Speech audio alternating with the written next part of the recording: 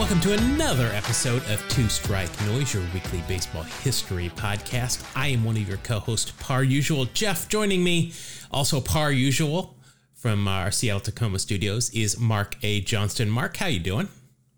Oh man, it's an exciting day. So I'm doing very well. I'm in anticipation of this interview we have coming up. You know, you are actually right. This is a very big podcast for us. Beyond being, what is this, show number 143, we have a very, very big guest coming up later today, which I'm sure we don't need to keep it a secret, because if you've pushed play on this podcast, you've undoubtedly seen the title of this episode, which is that we had a chance to talk to Bobby Valentine last week. You could hear it today. It was great. It's all available for your listening pleasure. So that's very exciting. I mean, Bobby Valentine, our podcast likes to center on 80s, 90s, and somewhat into the 2000s. And I mean, he was a manager for Texas and the Mets during that time. We won't talk about his time with the Red Sox a little bit later, but he's such a great guy, and he's done some crazy things and been involved with some crazy stories. So we will get to that in a little bit. But before we do that, we've got to get into our regular BP segment here. We got a couple of things that we want to talk about before we get there. And Mark, this is very rarely, in fact, I'm not sure if we have ever actually talked about something non-baseball history related on this podcast, but I saw something today that I had to bring up because it's too good. Have you ever heard of Hiram Maxim?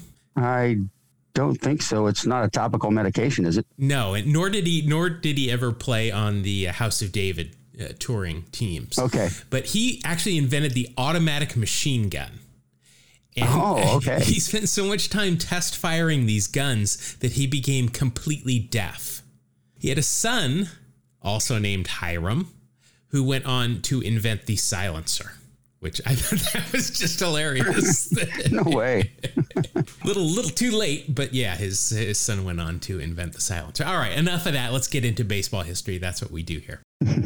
Awards have been handed out here. The season's over. Awards have been handed out. A lot of free agent contracts have been handed out as well. In the history of baseball, Mark, only one player has ever won an MVP award for two different teams before his 30th birthday, and that player was Barry Bonds. But now we've got a second one. Bryce Harper won his second MVP award for his second team before he turned 30 years old. That's pretty impressive. Yeah, that's a good ball player, generally speaking. Yeah, generally you'll take him on your team. Another guy that had a great year that was in the National League MVP race was Juan Soto. Now, yes. I love Juan Soto as a player. I can't stand watching his at-bats just because I get triggered easily. I don't care what he does at his at-bats, but just stop with the dance for me. What a year he had. Did you know that after the All-Star break, he came to the plate 322 times. He reached base 169 of those 322 times. That's scary. So he forgot to reach base fewer times than he actually reached base. He didn't reach base 153 times. That's a .525 on-base percentage in the second half of the season. Wow.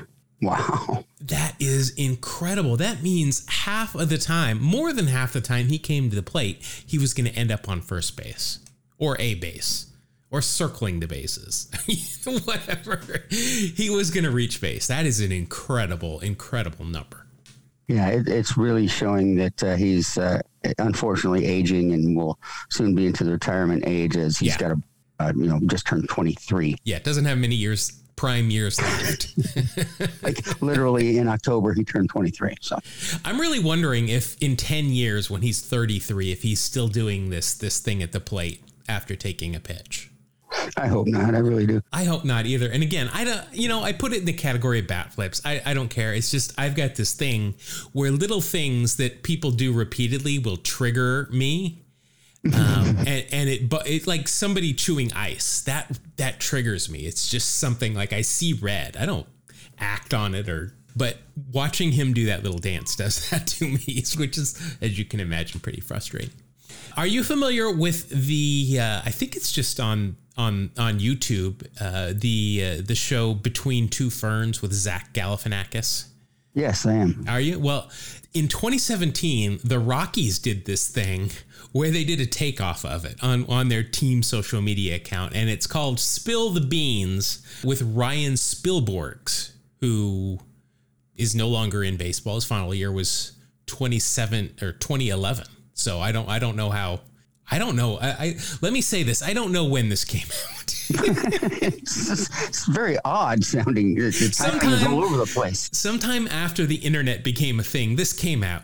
But this will give you a little time frame. I guess his final year. He played all 7 years with the Rockies. His final year was 2011, and he had a teammate, Jason Giambi, on with him. And this whole thing is set up just like the Between Two Ferns. You know, it's supposed to be uncomfortable and awkward silence and stuff. And I'll put a link to it in the show notes because the entire episode, Spilborghs, I'll say it right one of these times, keeps thinking that Jason Giambi is Jeremy Giambi and keeps asking him why he didn't slide against the Yankees. And Giambi is great. He goes along with it, and he gets him on a couple of things too. But it's really... I didn't want to cut it out because there were a lot of good bits. So I'll put the link in the show notes so everybody can find that. Last thing I wanted to talk about before we get to trivia is Babe Ruth. Have we ever talked about Babe Ruth on this podcast? Mention it is more what we've done. Yeah. Yes. Just here and there. Every now and then he'll pop up. Did you know that Babe Ruth was likely the first patient to receive chemotherapy for cancer? No, that I did not know. Yeah, I had no idea either. So this treatment, chemotherapy, which had only been developed a few years earlier and had only been tested on lab mice, Ruth became the first human to undergo this form of therapy. He started daily injections in 1947. Shortly, he gained back some of the weight he'd lost, reported less pain, and was actually able to swallow solid food again. He continued chemotherapy for about 6 weeks and other various radiation treatments for around another year. Ultimately, obviously, Ruth died of cancer on August 16th, 1948, at the age of 53. But in that process of trial and error treatment, Ruth became what is believed to be the first patient to receive sequential radiation and chemotherapy, an approach that is still used in the treatment of many cancers today. Something I had no idea of. I'm curious how they decided, hey, the first human we're going to do this on, Babe Ruth. Maybe it was like, look, we can't lose him. Oh, okay, we can't afford maybe lose. It's like if something came out right now, like Betty White would be the prime candidate to be the first person to live forever, kind of thing. Babe Ruth. Assign that to her. There you go. All right, let's get into trivia before we get on to the star of the show, our interview with Bobby Valentine. The trivia question from 2 weeks ago, because we took a week off for the American Thanksgiving. We don't take weeks off for Canadian Thanksgiving, but we want to say hi to all our Canadian listeners. Yeah, no offense. My question that I asked before that was, who holds the record for most batters faced in a career without actually retiring anybody? Now, Mark, you've had 2 whole weeks to pontificate upon this question. Did you come up with anything? I have an answer. Okay. In his entire career, he didn't get anybody out as a pitcher, and that was me. And it's very unfortunate because it applies to softball too. I guess I need to put qualifiers on that. These were major league players we were looking for. Oh, I'm sorry. Then I have no guess. And also, just a hint, I will never ask a trivia question in which you are the answer. Oh, but that would be fun someday.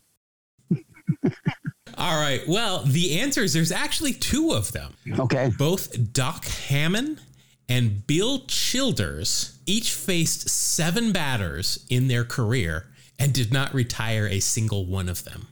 Wow. Yeah. So Bill Childers did it in 1895. He was with the Louisville Colonels, and he got into 1 game. He faced 7 batters, gave up 2 hits, 6 runs, all of them earned, walked 5, also had 3 wild pitches to his name. And that was it for his major league career. So somebody looked at this guy and went, hey, I bet this guy could pitch. Yeah. Well, sorry. He had to have been. Remember, we talked about that game when Ty Cobb got suspended for attacking the fan who had been harassing him, even though he had no hands and one leg or whatever. Right. And so the rest of the Tigers stood up for Ty Cobb and said, we're not going to play. So they fielded a team of guys they found on the corner, one of which was a priest that has gone down in history as being one of the worst pitchers ever in that one game. You would have thought that he would have got another chance had this not been the case here. I'm guessing this guy, they were short a pitcher, and they're like, he was the first guy that showed up in the game, and they're like, you want to pitch? And he's like, yeah. So that record stood for 27 years until one Mr. Doc Hammond came into the picture. He pitched in 1922 for the Cleveland, and I'll say it because they were still at that point, the Indians. He got into a game at age 21, faced 7 batters. He gave up 3 hits, 6 runs, all of them earned. He only walked 3, and he only had 1 wild pitch, but he also hit a batter. So both Doc Hammond and Bill Childers both hold the record for facing 7 batters without retiring them in their entire career. And these just could have been the worst 7 batters they ever faced in their career. They could have been gems after that, but no one will ever know. Yeah, and I mean, they could have faced Babe Ruth and Lou Gehrig and Tony Lazzari. Yeah. It could have been 7 is like the upper limit for what you have to be kicked out of baseball. You didn't get guys out in 7 at bat. Get out of here. You're done.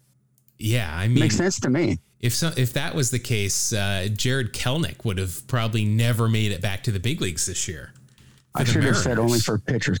Oh, that's only for pitchers. Okay. Yeah. I don't know these rules. They're unwritten. Yeah. So there are unwritten. I haven't written them down yet.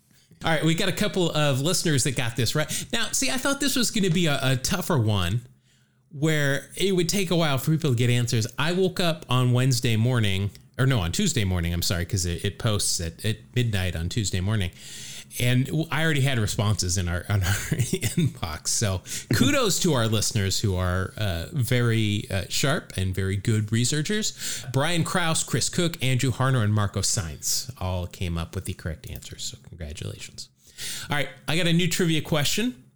This one relates a little bit to our guest coming up here in a minute, and Bobby Valentine. Bobby Valentine, as you'll hear when we ask him, got ejected quite a few times. Not quite Bobby Cox-like ejections, but he got ejected quite a few times as both a player and a manager. So my question is, who holds the record for being ejected most as a player? So, and any time that guy went on to manage and got tossed, those don't count. I want to know who is ejected most as a player. Now, I will give you this hint. In the modern era, it's Gary Sheffield with 33. He ranks 6th all time in terms of player ejections. So I'm giving you a big clue there because I think a lot of places, if you go and look it up, it's going to say Gary Sheffield with 33. But that is in the modern era. We are talking all time. And this is somebody that you will have heard of. So it's not a Doc Hammond or a Bill Childers. Have fun with that. Have fun with that one. That's good. I like it. All right. Let's let the ground crew come out and do their stuff. Mark, it is time. I think most of our listeners will probably remember Bobby Valentine most as the manager of the Rangers in the 80s and 90s, and then the 90s and the early 2000s with the Mets. Bobby was also a very highly sought-after player whose playing career was derailed by injuries, but he still managed to play in the big leagues for a decade before heading into the dugout. In the majors, he finished with 1,186 wins. He won 1 National League pennant with the Mets in 2000, and he also managed in Japan, where he became the first foreign-born manager to win the Japan Series as the skipper of the Chiba Lotte Marines in 2005. He's played or managed a very impressive list of who's who in baseball over the past 50 plus years, including both Mark's and my favorite players of all time, which we will talk to him about. His mentor was Tommy Lasorda, and it shows with his outgoing personality and his love of the game. We were lucky enough to get advanced copies of his new book, Valentine's Way, which is out today. when this drops. It is the 30th. It's out everywhere. You can get it on Amazon or anywhere you can get books. He joined us last week from one of his, of course, favorite Italian eateries to talk some baseball and open up a pack of baseball cards. Bobby, thank you, first of all, so much for joining us here today. We're super excited to get to talk to you. We've got a bunch of questions for you. We've talked with a lot of players. We've never actually had a manager on the show here, though. So something I got to ask as a manager, and I'm not sure if you know this number, you were ejected 49 times as a player and a manager, most of them as a manager. Do you remember, A, your first ejection, and 2, did you deserve to be tossed on any of those times? The answer to the second question is no.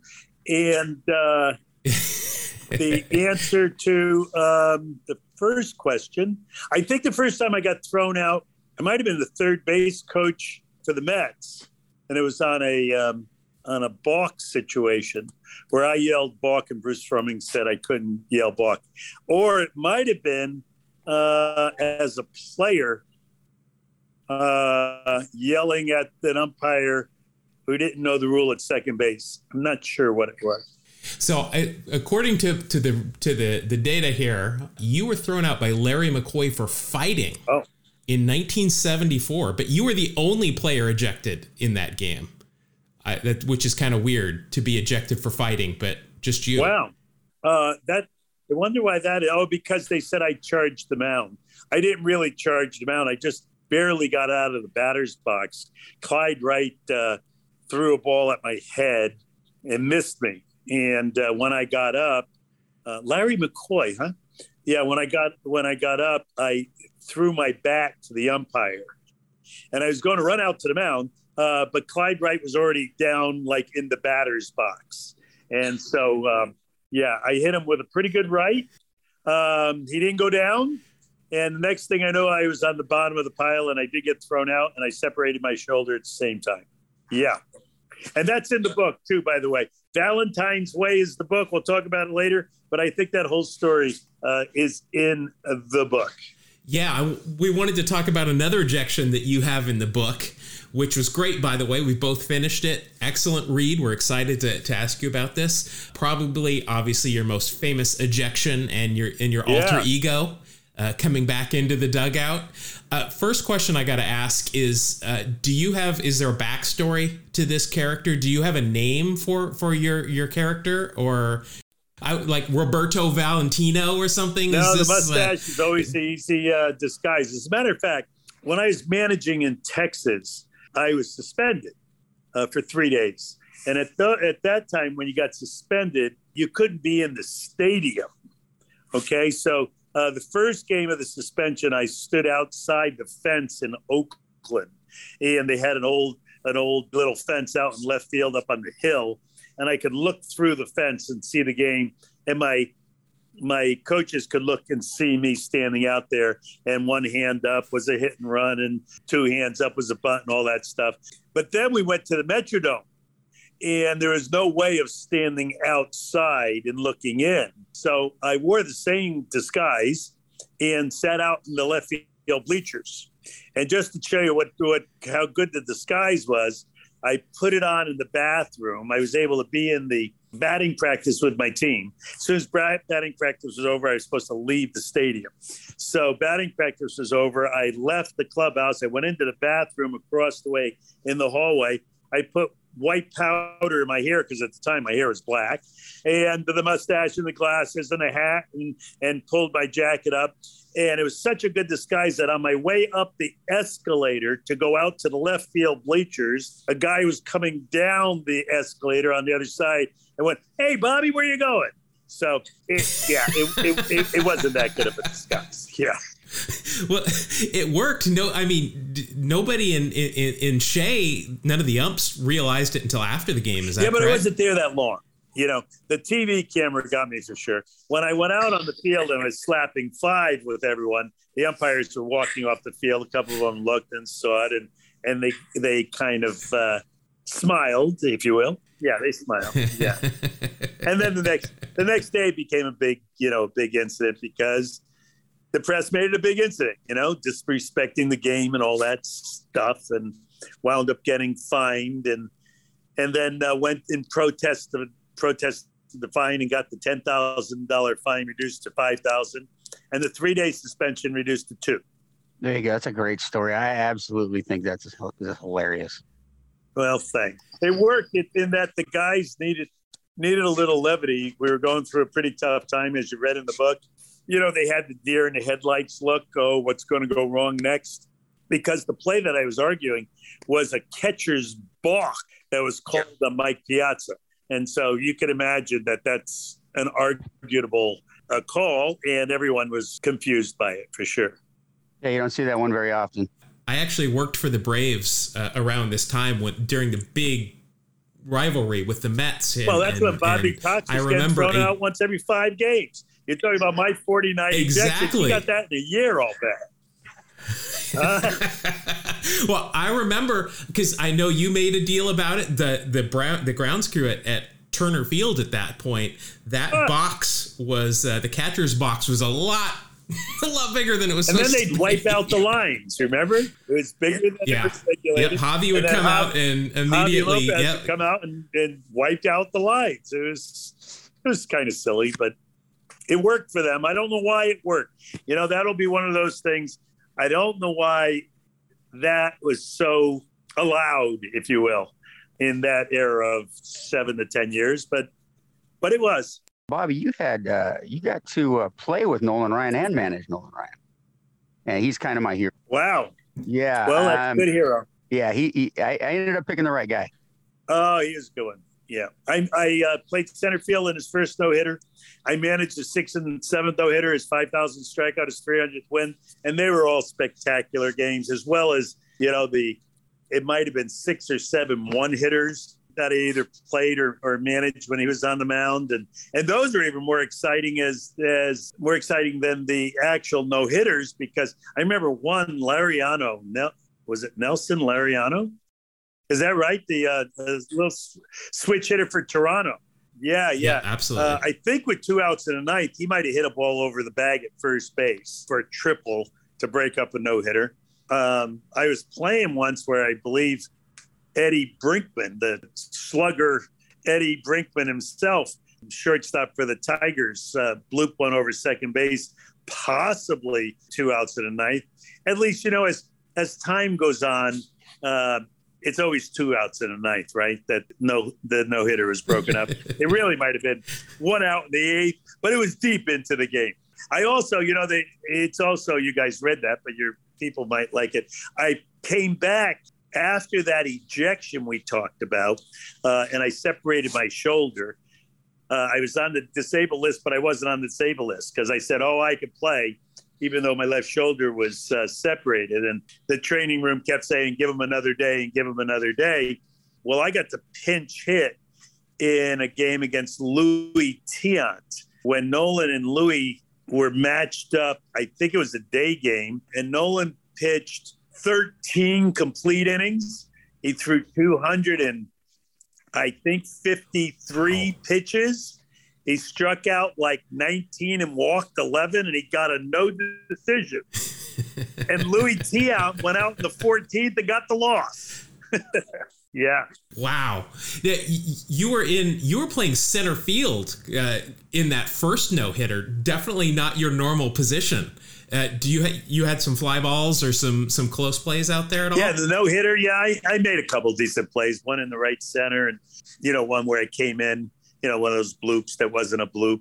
But there really weren't that. Rudy Mioli was playing shortstop in my stead. He made a nice over-the-shoulder catch on another bloop that was hit.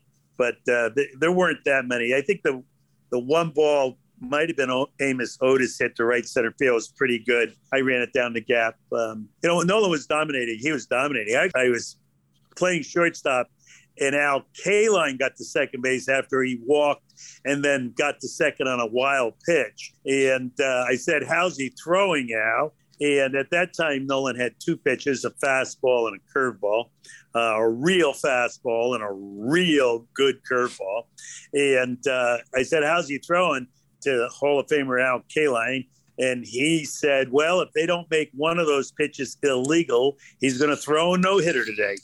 And it turned out that pretty sure that was the game that Eddie Brinkman got the hit. And then the other thing about Nolan, just because you're a Nolan fan, there was, I want to say the American League strikeout record was 18, and we were playing Boston, and he had 18 strikeouts with 2 outs in the 9th inning.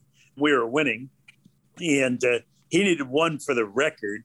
And I got a ground ball hit to me at shortstop that kind of clanged around in my glove a little, and then bounced out of my glove. And I picked it up and threw it to first, and the guy was safe at first. And then he struck out the next guy for the 19th strikeout, which was a record at the time. And I think possibly Tom Seaver broke it soon thereafter with 20. But I got, if you can imagine, if you look at my record, I made errors pretty frequently at shortstop. And this happened to be an error that I made that everyone thought I was actually trying to make it. And I just, after the game, said, hey, I've never tried to make an error, including the one today. So that was an interesting thing. Yeah. It worked out to Nolan's benefit. I hope he bought you lunch or something. Yeah, Nolan was a friend. He was good to me. You mentioned Nolan Ryan's 5,000 strikeout. My favorite player happens to be Rickey Henderson, who you said some nice things about in the book, despite a certain card game that we won't talk about that. But you were managing in Texas when Rickey was really at the height of his game. What was your game plan going into a game when you were facing Rickey Henderson? There was no way to stop him. I was hoping he'd just get it out of the way and hurry. I didn't even mind when he hit a home run leading off the game. At least he didn't torment my pitcher, getting on the base. He would steal second and steal third, then get on third and cause a wild pitch. He was the most, dominating player. He was able to control the game better and longer than any player I ever played against or managed against, and then managed later in his career. Yeah, that 5,000 strikeout. So 499. All right, 4,999 up on the scoreboard. It's flashing. Everyone knows the next strikeout is his 5,000. Entire stadium standing on their feet, waiting for the occurrence. And he threw a 3-2 pitch to Rickey Henderson, and the flash bulbs in the entire stadium went off at the same time. I was stunned. It was like an atomic bomb being dropped in center field. There was just this big flash of light in the entire stadium as the ball was released by Nolan. And incredibly, Rickey Henderson fouled the pitch off. I don't know how he did it. I thought it was one of the greatest athletic feats I ever saw, but he lived for another pitch, and the next pitch he died with, and Nolan got his 5,000 strikeout.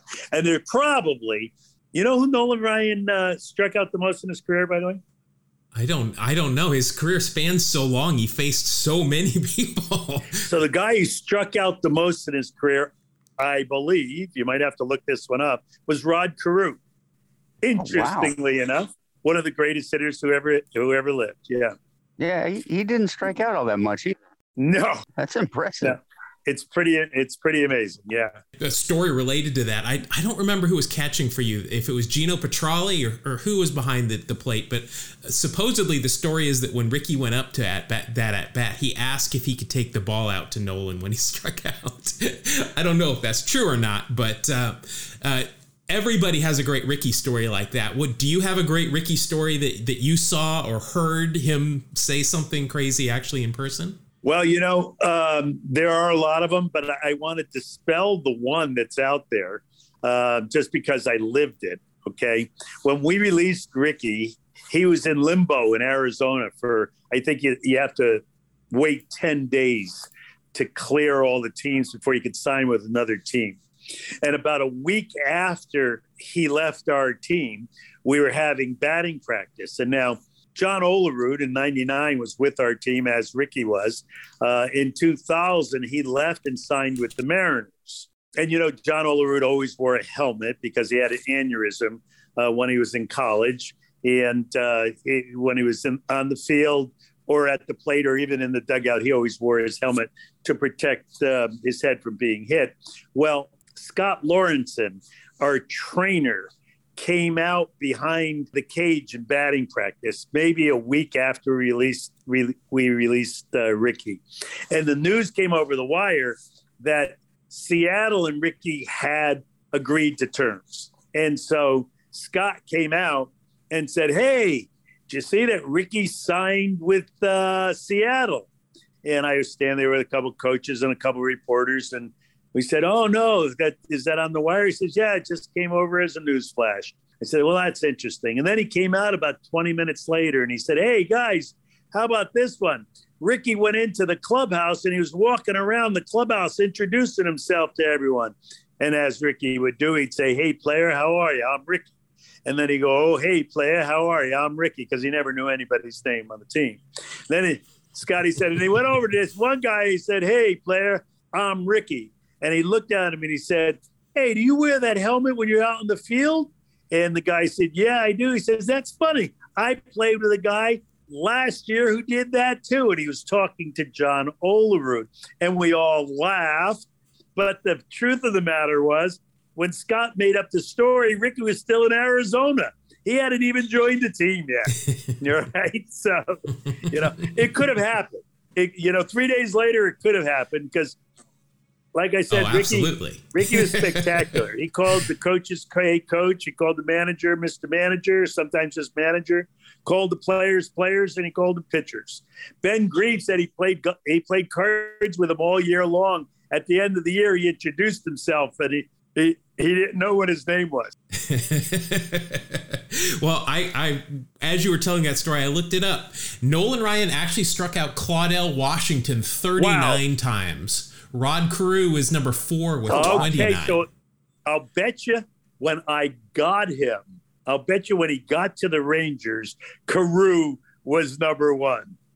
And then he started chalking it up more with Claudell. I'll bet. Because then Claudell came over to the American League. One of our favorite players, Freddie Patek. I can never say his last name right. But 5'6". I think he's, 3'2"? Yeah, he's same really size small. as Altuve. So he's one Altuve tall, if we're measuring by Altuves. We hear all the time about how difficult it is to play or manage in New York. And you go into the book a few times, talk about how stuff was blown out of proportion, or how dealing with the media can be pretty crazy in New York. I'm just curious. Small stuff gets blown out of proportion. Is there anything that comes to mind that just was ridiculous like that? See, you know what it is? Gets blown out of proportion, and there's more of it. It's not like it's so much different. It's just more. There are more questions. There are more reporters. There's more time that's needed. Now, over COVID and with the new restrictions where you just go into the interview room, I think it's a little different today. But, they used to come in at 4:30, sit around the clubhouse, just sit in the lounge chairs, hang out until the guys went out in the field, then hang around batting practice and ask guys during batting practice, then come back in and hang out another half an hour, in the clubhouse just to be there, to see what's going on. But something that was blown out of proportion.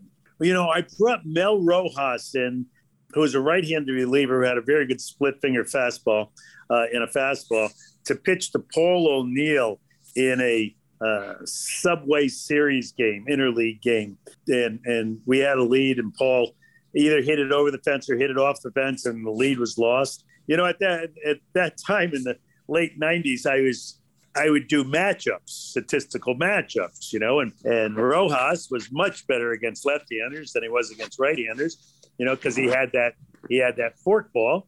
And instead of bringing in a guy who's left-handed named Bill Pulsifer, who once again, he was left-handed, but he didn't get left-handers out very well because he threw a left-handed cutter, that would go in on right-handers, and it was just a little flat slider against left-handers. So instead of bringing in Pulsifer, the left-hander, to face to O'Neill, the left-handed batter, I brought in Rojas, who gave up the hit, and it became like the dumbest move in the history of baseball. Yeah. That's basically people not understanding the nuance that goes into it is all it was. At that time. Now they, would respond to it, right. as though the reporter was actually making it up. You know? Exactly. In the book, Valentine's Way, you recounted a lot of great stories about the 2001 series, also the World Series, the Subway Series, which was great against the Yankees. And you mentioned that George Steinbrenner removed all the furniture from the visiting clubhouse in Shea Stadium and replaced it with Yankee furniture. But in a very unfortunate turn of events, the sprinkler system in the visiting clubhouse somehow was triggered and damaged this furniture. Has anybody ever gotten to the bottom of this this curious chain of events? It's been a mouse. It had to be a mouse up by the sprinkler head or something. Yeah, but it was amazing that he brought it. It went from being the Met clubhouse that everybody else, every other visiting team sat in, to looking like the Yankee clubhouse. Every guy had their own chairs, Yankee logos on it. He brought in the sofas, which I'm not sure that we actually had sofas in the visiting clubhouse. We might have, but we might not have. I don't really remember. It wasn't as though I was in charge of that stuff. That was for the visiting clubhouse attendant. They would provide the food. They would protect the sprinklers. I don't know how that. If you're asking me, I don't know how they went off. No. I think the statute of limitations is long since gone. The sprinkler violation, huh? I'm curious to know, Bobby, that you managed and played with so many great players. As far as just being a great athlete, who comes to mind when you think about someone who's just a fantastic athlete? Maybe someone you would build a team around if you could. Richie Allen. Richie Allen was the dude. He ran the bases. He had like a size 29-inch waist and 64-inch chest, and never worked out. He's like a little like Ricky, but a little oversized Ricky Henderson. And his batting practice were the best things to ever watch. He used the size 42-ounce, 36-inch bat when he hit, and he held two fingers off the end of it, kind of like Julio Franco did. He could hit the ball in batting practice from right field foul line, which he did. His first 6 swings, he would hit 2 to right, 2 to center, and 2 to left. And sometimes he'd even say 2 on the line, 2 to center, and 2 on the line. So he had that kind of ability with a weighted bat, which was unbelievable. He hurt his hand. He said pushing a car in a snowstorm where he pushed his hand through the back stoplight. I'm not sure that's how it happened, but it affected his throwing for a few years late in his career. But I really like Richie Allen as that athlete that you could really build a team around. All right. Before we get to this pack of baseball cards, just curious, you faced Nolan Ryan. It looks like one game. You had 3 at-bats. Do you remember what you did? I used to tell him I got a hit against him. I hope I got a hit. Yeah, you did. You went 1 for 3 against him. He did not strike you out either, so you can kind of hold that over his head. Well, he didn't strike me out. That's when I was with the Dodgers and he was with the Mets. But in 75, I was just hanging on. I was trying to make the team.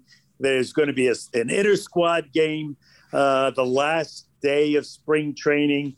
And, my butt was kind of on the line. And he was going to get the pitch. And I was on the other team. And the night before we were out, and it was like a little kibitz about him pitching and me hitting. And I always told him when we were teammates that I could hit his fastball all day long. And he said that night, he says, well, tomorrow you're going to get a chance. You're going to get up. I'm throwing you fastballs. Let's see what you got. And my butt's on the line, okay? But it's still friends being competitive. And I got up, and the bases were loaded. And I fouled a couple pitches off, and the count went to 3-2. And I had him timed. He was throwing, they were high, and I was timing and I was following it back. And now I fouled one down the right field line, and I figured I got this one in play. And he wound up and he threw a curveball that started at my head and broke over the outside corner, where I was sure it was going to be a fastball. And after I picked up my pants and made sure they were kind of clean, I walked back to the bench, striking out. So he did strike me out on that 3-2 curveball, and I got sent to the minor leagues. Well, at least he didn't give you a bow tie. There were a couple. He might have. The first pitch, he might have. Oh, but a bow tie. I'll give you this one. So now, fast forward 100 years, I'm wearing this uniform. I'm now the manager of the Chivalote Marines. It might be 2008. And he's selling U.S. beef to the Japanese government. And he comes out to a ball game. And I tell everyone he's going to come out. He's retired by about 3 years. All that the Japanese press wants to know is how fast he can still throw. So he's going to throw the first pitch out. When he gets there, I said, hey, no, it's a little different here. You throw from the mound. There's a catcher. There's a hitter. There's an umpire. It's a real formality. They're going to put the speed up on the scoreboard, whatever you throw. So you better get loose. This is face-saving time. So he did. He went down in his street shoes and warmed up and went out to the mound to throw out the first pitch. And I was the batter, and there was an umpire, and the cheerleaders were lining the infield, waving their pom-poms, and he wound up and he threw an 84-mile-an-hour fastball. This is 3 years after he got through playing, right? As his foot slipped on the mound, and the ball came straight at my head. And I thought I was going to do the ceremonial swing and miss. And instead, I went down on my ass.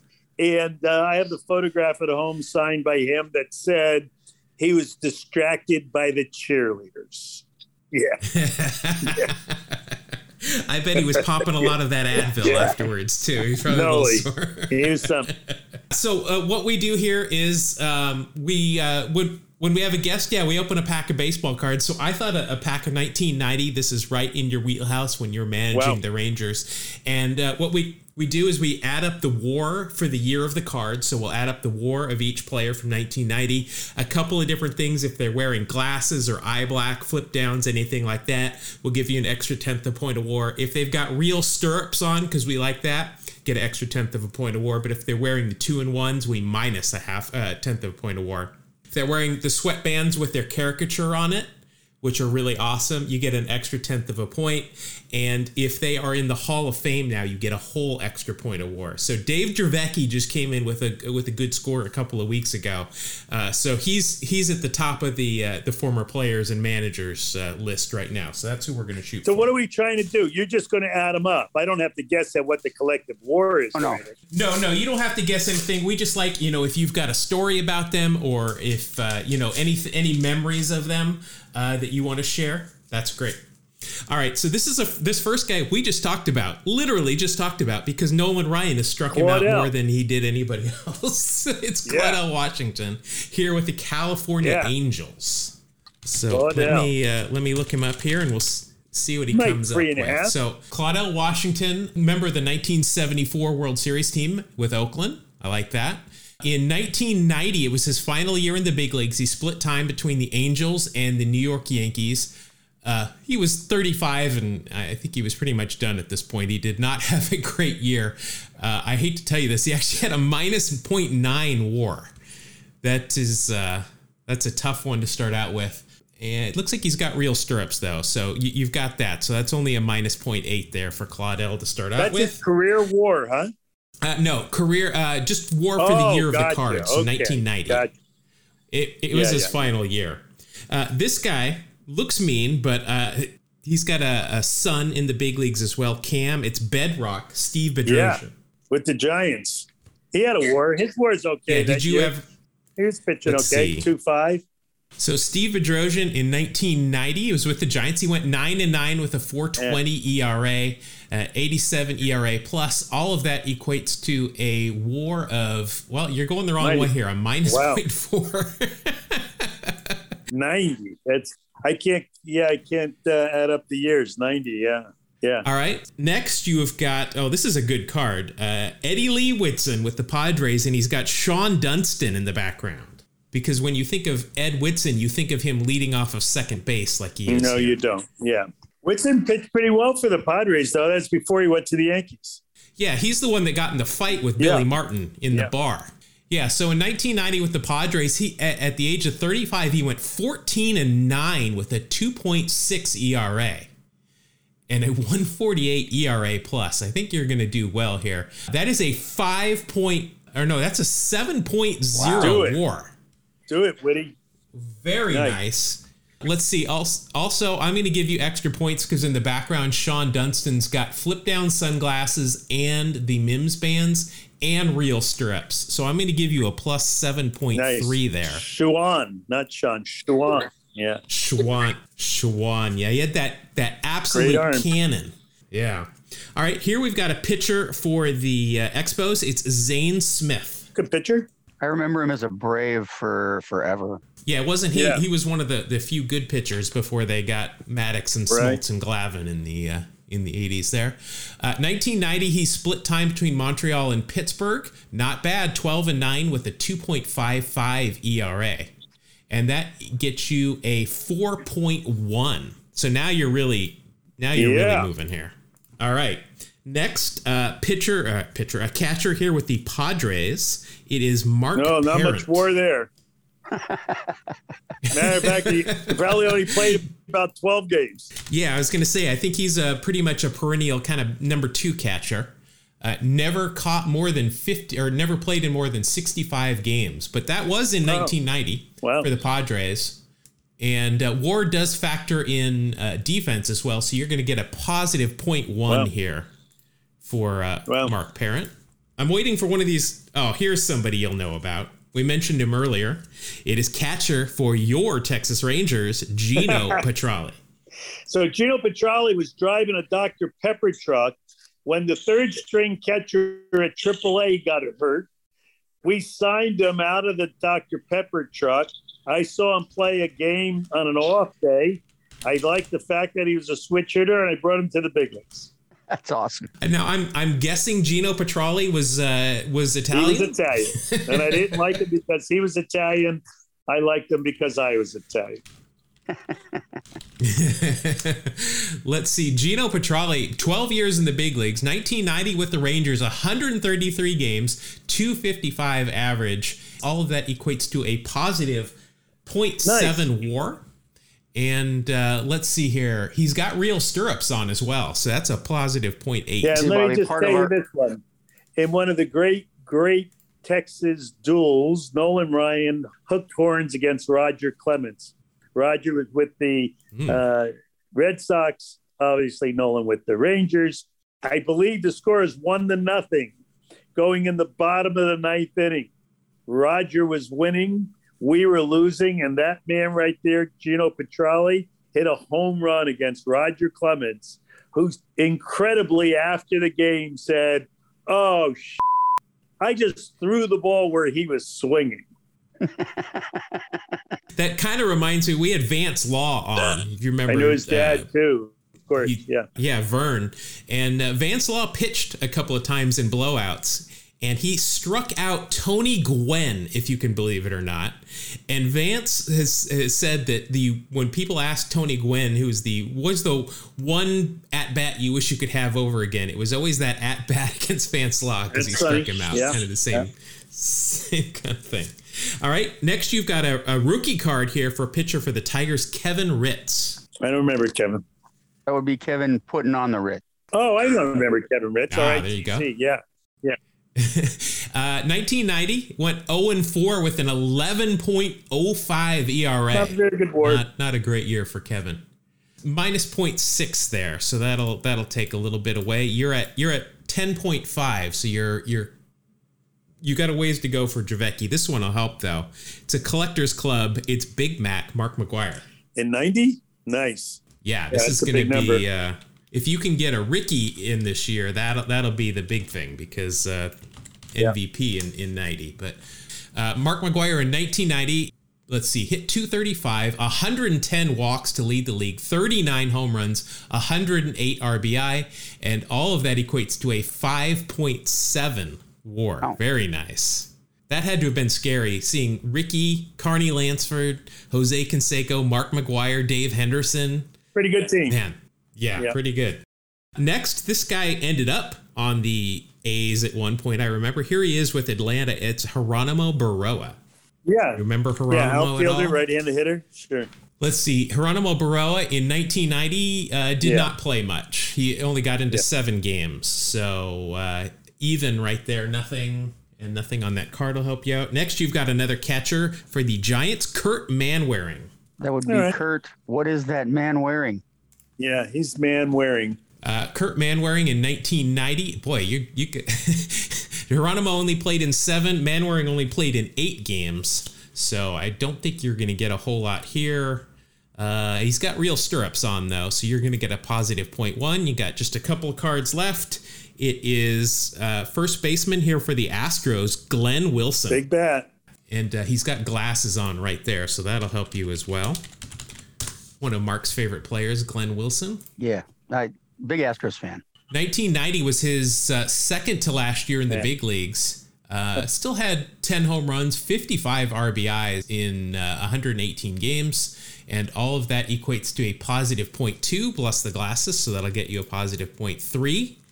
And next you have got pitcher for the Orioles, Jeff Ballard. I remember that name solely from his baseball cards. Yeah, left-hander, kind of soft thrower. Let's see, 7 years in the big leagues, 1990. Well, you're not going to like this. He went 2-11.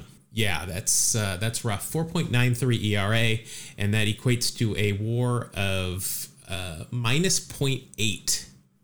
So that one hurt. Next, you've got here with the Mets, it's Dave Magadan. He could hit. Yeah, I think he was a batting coach for a while. Oh, long time. He was my batting coach in Boston. Well, there you go.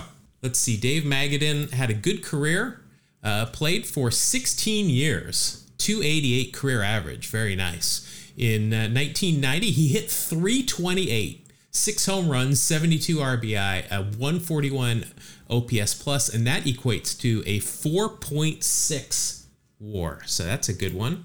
All right, so you're at 20.4, and you've got 2 cards left. So you're 4 points behind our leader, Dave Javecki. You're going to get another catcher. You got a lot of these here with Atlanta, Tommy Gregg. Tommy Gregg, left-handed. He could hit a little. Pitcher? Pinch hitter, better pinch hitter than he was a catcher.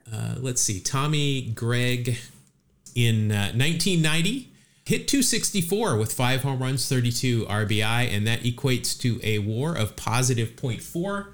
He's got real stirrups on too, so that'll get you a positive 0.5 and bring you to 20.9. And your final card is this was not my favorite pitcher for the Oakland Athletics, but a great left-hander. He's a pitching coach. He's been for a while. It's Rick Honeycutt.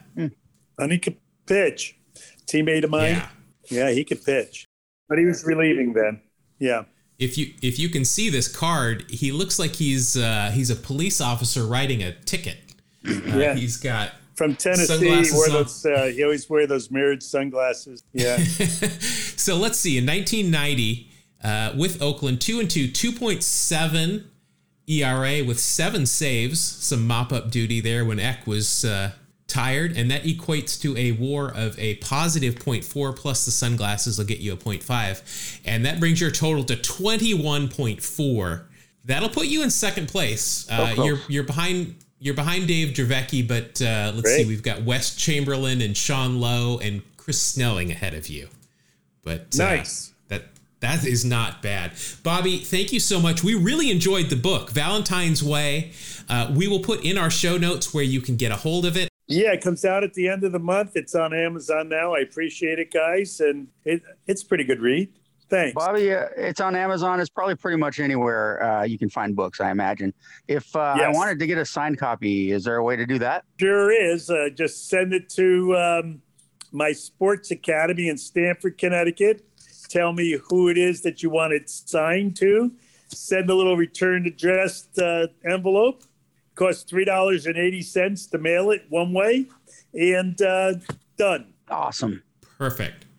Well, we'll put all of that in the show notes. The book is Valentine's Way. Bobby Valentine, we really appreciate your time, and that was a lot of fun. Thank you so much. Thanks, Pleasure, Bobby. guys. Take care. Enjoy. Thank you. Right. Thank you. Appreciate it, man.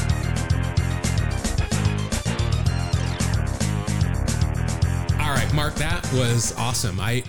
As I was editing that, I noticed I think I sounded a little nervous talking to Bobby Valentine because he's been around and somebody I have known about since I became a baseball fan. Yeah, I was a little bit nervous myself. I think we did an okay job of hanging in there, and he certainly makes you more comfortable by his conviviality. Yeah, he was all smiles, and he was kind of, everything we were hoping for. He was very gracious to get us advanced copies of the book. And usually when we have somebody that's written a book, we might not read the whole thing because we've got to get it. We don't have time to read the whole thing, but we both read it cover to cover. It is really interesting, especially if you like baseball like we do from the 80s and the 90s and the 2000s. It is really great. It's got some great stories. I'd never heard the one about the Yankee locker room being moved to Shea Stadium or the sprinklers. That was a definite contradiction to the Rickey Henderson, John Olerud story. I have heard from John Olerud that it was the Mariners equipment manager that came up with the story. But according to Bobby, it was the Mets equipment manager who came up with the story. So hear new stuff all the time. Like I said, I will put all the links to where you can purchase that book if you can't figure it out on your own in the show notes. We are also going to post the actual video. He was on a Zoom call with us when we did this. So we're going to post that unedited onto YouTube as well. So you can hear, some salty language here and there. If you want to hear him swear, that's cool. You can find it on YouTube. We'll put the link there in the show notes as well. Also, Mark, we did a thing last week when we weren't doing a podcast. We did a live broadcast on Twitch, and it is up on YouTube already. I haven't even listed it, and we've got a couple of views already where you and I sat back and we watched a couple of old episodes of This Week in Baseball, which was a lot of fun. Yeah, that was great. We'll definitely do that again. We've got some other baseball stuff to watch, and we'll make sure to get it out there. That is on our YouTube channel. Again, if you want to check that out, follow us, subscribe there, and we're going to start doing some more video stuff as well. But Mark, I think that's probably enough stuff for this week. If people do want to follow us throughout the week, you can find us on all the social medias. That is at 2 Strike Noise, at TWO Strike Noise, Twitter, Instagram, YouTube, Twitch. We're everywhere. We also have an email that Mark's going to tell us about. You can reach us on email at 2strikenoise, TWO Strike Noise @gmail.com. Don't have to worry about the problems with shipping and with logistics. They're not going to affect the show. By the way, no shipping problems with Valentine's Way. You can get it on Kindle or Google Play, all those places. You can get it instantly as well. Yes. And plus, Bobby told us how in the interview, if you've got the book and you want to get it autographed, how he will do that for you as well. So no excuse to not get that. But that's going to wrap up this episode. Once again, we want to thank Bobby Valentine, very gracious for spending some time with us, opening some baseball cards, and overall just being a good guy. So that's going to do it for this episode. We will see you next week on the next episode of 2 Strike Noise. Thank you. God bless you. Have a great day.